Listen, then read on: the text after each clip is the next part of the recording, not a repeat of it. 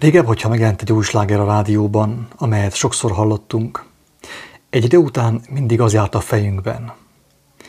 Sokszor még zuhanyzás közben is, akár éjjel álmunkban is, reggel, azzal kezdődött a napunk, annélkül, hogy hallottuk volna azt. Maga az a sláger, annak a dallama és annak az üzenete beivódott a lelkünkbe. Ugyanez a helyzet a mennyek országával is, kedves hallgatók.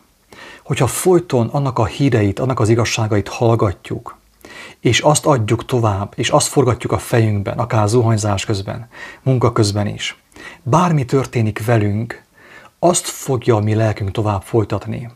Mert a mennyek országa, annak az igazsága beivódik a lelkünkbe.